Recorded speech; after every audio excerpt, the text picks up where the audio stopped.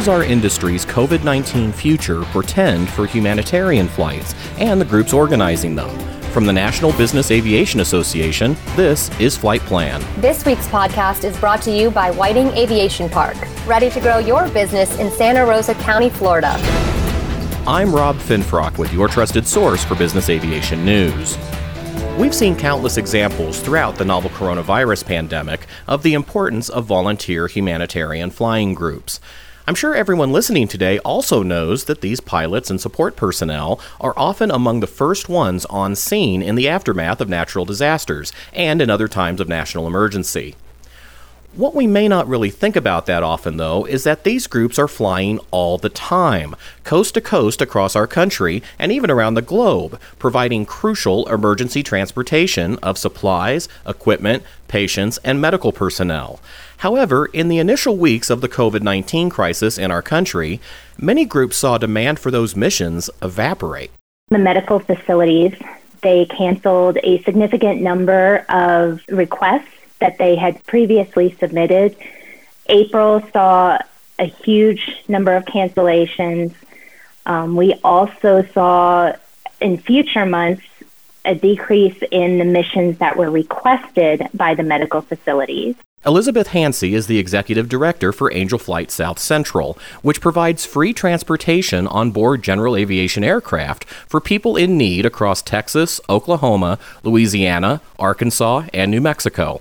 So, has the number of requests for current and future flights increased since then, Elizabeth?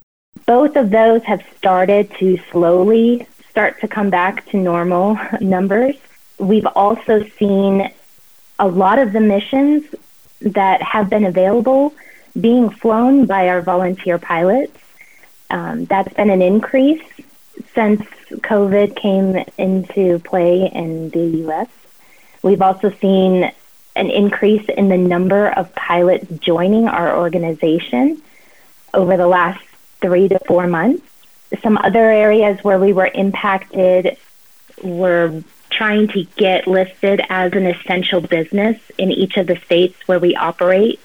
We also had initial concerns about FBOs being open, so a lot of our pilots were having to call ahead to make sure that everything was still operating, that they could still purchase fuel, especially in the more remote areas that they fly to. We also had to cancel a fundraiser in the spring and a pilot event where we were supposed to fly out and introduce Angel Flight to local pilots in the Midland, Odessa area. It is encouraging to hear that more pilots are now reaching out to volunteer. Also with us today is Brett Heinrich, President and CEO of Wings of Hope, which supports humanitarian flights around the globe to help improve the health and self-sufficiency of people in need. Brett, I spoke with you and Elizabeth in May for an NBAA web article about how COVID-19 initially affected your groups. Has the situation at Wings of Hope gotten better today?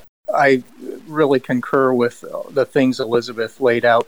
We've seen more pilots come to us with a desire to help. Our volunteers are eager to get back. We have to do that safely and responsibly, so we've taken a phased-in approach to reopening Wings of Hope. On the flight side, in the U.S., we fly between 200 and 300 flights a year, and like Elizabeth alluded to, that was really driven by our patients and the hospitals.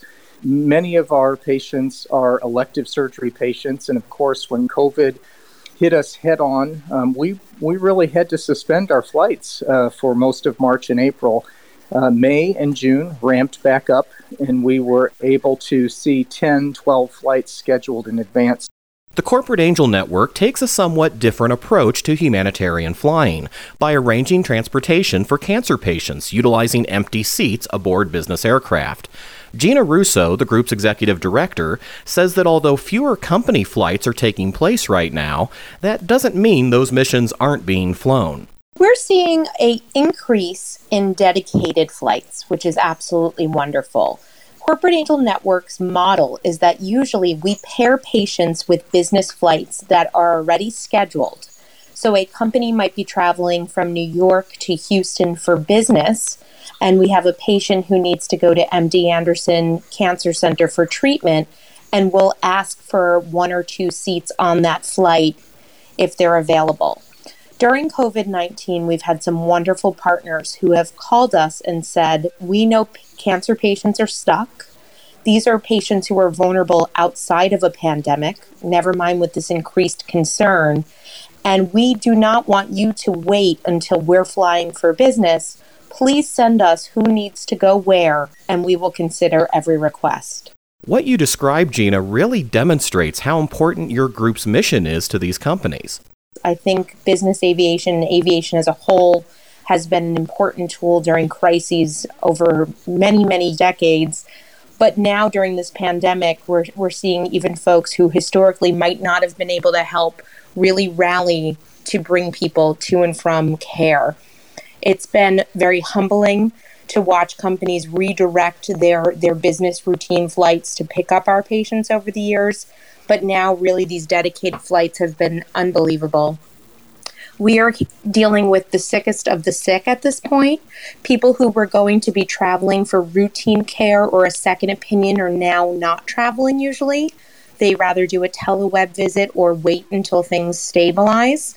But it's the patient who needs major surgery or needs a clinical trial that's not available close to home that we're getting the phone call from, and they're requesting the flight.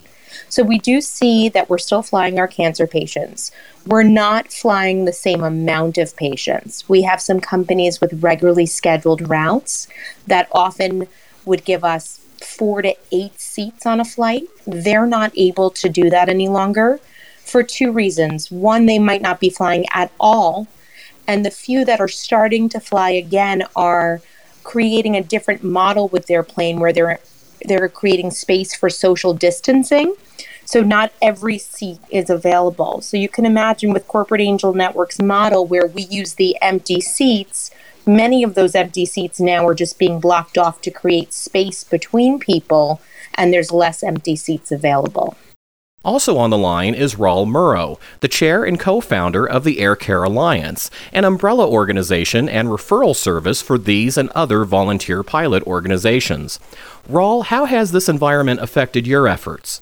So for us, in terms of how it impacted our operations, we noticed right away that in the aviation media and some of the local media, that people were flying, and in some cases it was individuals rather than groups who were suddenly flying for various purposes related to the virus, such as transporting supplies and all, and some were taking patients. And we were very concerned about that given the risk of the virus. We consulted with 2 prominent medical authorities and put together recommendations and got them out in the form of bulletins to all of the organizations and about several hundred volunteer pilots who are on our mailing list. And so those stories started to get straightened out. In terms of our relationships with the organizations and how we understand their working, there have been big changes. A lot of the organizations did pay attention to the situation and stopped all patient transport flights until they got a handle on what would be safe, and they had advice not only from national authorities but from their own medical advisors. Most of the missions which took place soon after the virus hit became the flights to provide personal protection equipment and other supplies out to the field to medical facilities that needed them. As you know, during the early portions of the virus, a lot of supplies were in tremendously short supply, and we helped create a shorter pipeline between sources of supply and out in the field. Coming up, we'll hear more from our group about how they think COVID-19 may affect their operations well into the future. But first, a word from our sponsor, Whiting Aviation Park in Santa Rosa County, Florida. Ready to grow your business? Whiting Aviation Park can help you take off. Here, you can develop up to 200 acres for manufacturing, maintenance, repair, or overhaul operations adjacent to NAS Whiting Field, with access to its 6,000-foot runway. You'll be able to reach high and go far from Santa Rosa County, Florida, home to a large, skilled, military-trained workforce. If you're serious about growing your business, learn more about the incentives waiting for you at whitingaviationpark.com. We're back now with our discussion of the COVID-19 environment with leaders from 4 humanitarian flying organizations. Raul Murrow heads the Air Care Alliance. Raul, let's look ahead now to the future. How do you think COVID-19 will affect your group's efforts going forward, particularly as we consider not only the personal health and safety implications from COVID-19, but also the potential for a prolonged economic recession? My sense is that the larger corporate aircraft may be used a little bit less, partially because of not wanting to take large groups of people around, and partially because a lot of companies are having to really watch their expenditures. I expect, though, that because of the risk of traveling on crowded airliners, that many business people are probably going to want to either charter or get involved in a sharing arrangement, or even consider purchasing smaller corporate aircraft, and in which case there would likely be more of those available for various kinds of flights, public benefit flights. That, I think, will be a potential economic change as a result of an extended recession. As far as individual pilots go, everybody is suffering economically from this, and people who previously were able to afford to perhaps once a month handle a patient transport flight probably will be in less of a position to be able to do so. So that's where the obtaining of discounts and other kinds of support would be very, very helpful. Indeed, an extended downturn would hit single-pilot operators particularly hard, including groups like Angel Flight South Central, right, Elizabeth? Our biggest concern is going to be whether pilots can continue to fly these missions from a financial perspective. If they lose their jobs or are uncertain about their future employment, they may not be able to volunteer to fly these missions. Some of them may end up selling their aircraft. Our pilots right now come from very diverse industries, and it's been very hard to estimate what a recession could do to the future of our organization and being able to fulfill the humanitarian missions.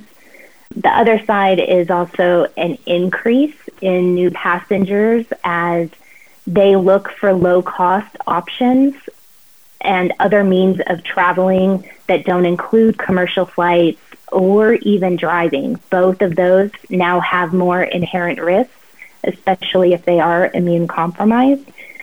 And if they start discovering or hearing about Angel Flight, we may see an increase in new passengers with the recession and fewer pilots being able to fly. It could end up being very difficult for us to maintain the level of mission completion that we currently are seeing. Gina, how is the Corporate Angel Network engaging with your partners to ensure the group's mission continues forward during this time? I really feel at this point it's our job to be as creative as possible and really use the whole industry to help our pilots continue to fly our patients. Of course, we're all concerned about this virus and pandemic going on much longer than many of us ever anticipated, and the financial impact of that. We are working closely with our FBOs, with our fuel providers to find any discount possible we can offer our pilots to help make these flights a little less expensive, whether that's waiving landing fees or giving them some kind of break on fuel. And really just making sure that we're good partners, that we have all the information and forms ready to be given that people can use for tax purposes, and that our wonderful supporters have everything at their fingertips. So not only are they feeling very positive about giving back to those in need during this challenging time, they also have the resources they need at their fingertips to make sure that they can leverage all the financial aspects of donating a humanitarian flight. Brett, what message do you have for pilots to consider supporting your organization, Wings of Hope, and others during this unprecedented time? You know, Rob, I think I would remind pilots that this time is like no other. People's needs are certainly at the level they've been before and even greater, given the challenges of COVID. I think it's incumbent on organizations like Wings of Hope and others in this space to demonstrate that we are providing a safe outlet to transport people because the need is so strong. So I would just encourage pilots to jump in to knowing the economic hardship is very real. Make sure you're flying for an organization that has your safety in mind, that you can do it responsibly for you and your family, but then go about the important work of saving and changing lives. Elizabeth, what would you like to add? We're extremely grateful for everything that the volunteer pilots have been doing for the organization to help people continue to get the medical treatment that they need during this time. Even with the lower numbers of missions, the response has been unbelievable. And the support, even pilots trying to find their own missions to fly. For those who aren't as comfortable flying passengers, they've reached out to universities and other medical organizations that are in need of PPE materials, and they helped develop different partnerships. We had one pilot who worked really hard to develop the partnership with the Gulf Coast Blood Bank. We had another one out in West Texas working with a university that was in need of pilots who could fly PPE materials out to rural areas in Texas where they just did not have access to those materials. All of our volunteers have really stepped up during this time to find new ways and new partnerships that we can build on even after this pandemic has passed by. And we are very grateful for everything that they have done to continue to support our mission and everybody who's in need right now. And Raul, what additional messages or advice would you like to leave our audience with today? What I'd like to point out is that there are tremendous opportunities for pilots to be of service and use the unique nature of general aviation aircraft to serve the needs of people and of communities. We are going to see hurricanes get worse, floods get worse, and other kinds of problems occur as the climate adjusts. We are moving into hurricane season right now. We've seen in the last several years that there have been major problems caused by these hurricanes coming across various areas of the country and in foreign countries. And there is an opportunity for pilots and companies operating aircraft to be of tremendous service. With that, I would also indicate caution. In the relief efforts that occurred last year for the Bahamas, there were some real problems because a lot of individual pilots took upon themselves to conduct what they considered relief missions or go and deliver supplies or such out to the Bahamas. And there became a real traffic hazard in terms of the number who responded. My advice is that there will be a lot of opportunities in the future, both for medical flights, for people who can't fly on airlines, and for emergency service flights. But it is best for people to become affiliated with a volunteer pilot or other charitable aviation organization, or fly for a corporation that has the procedures in place to operate safely and to operate in complete harmony with the official agencies that would be responding and other volunteer pilots who are working through groups. Basically, work through a group and don't jump in on your own. Business aviation has long served as a lifeline to people and communities in crisis, performing missions to locations where sometimes commercial airliners and even ground vehicles just can't reach. NBAA's Humanitarian Emergency Relief Operator, or HERO, database is a list of people and groups in the business aviation community ready to mobilize in support of COVID-19 relief and other disaster response efforts. To learn more about this important program and to perhaps add your organization to the list, please visit nbaa.org/HERO. And that's the latest from the National Business Aviation Association. Thanks again to our sponsor, Whiting Aviation Park. And remember, you can subscribe to all Flight Plan episodes at Apple Podcasts in the App Store, wherever you find your favorite podcasts, including by asking Alexa or another connected device, or download them from nbaa.org. I'm Rob Finfrock. Fly safe and join us next week for a new episode of Flight Plan.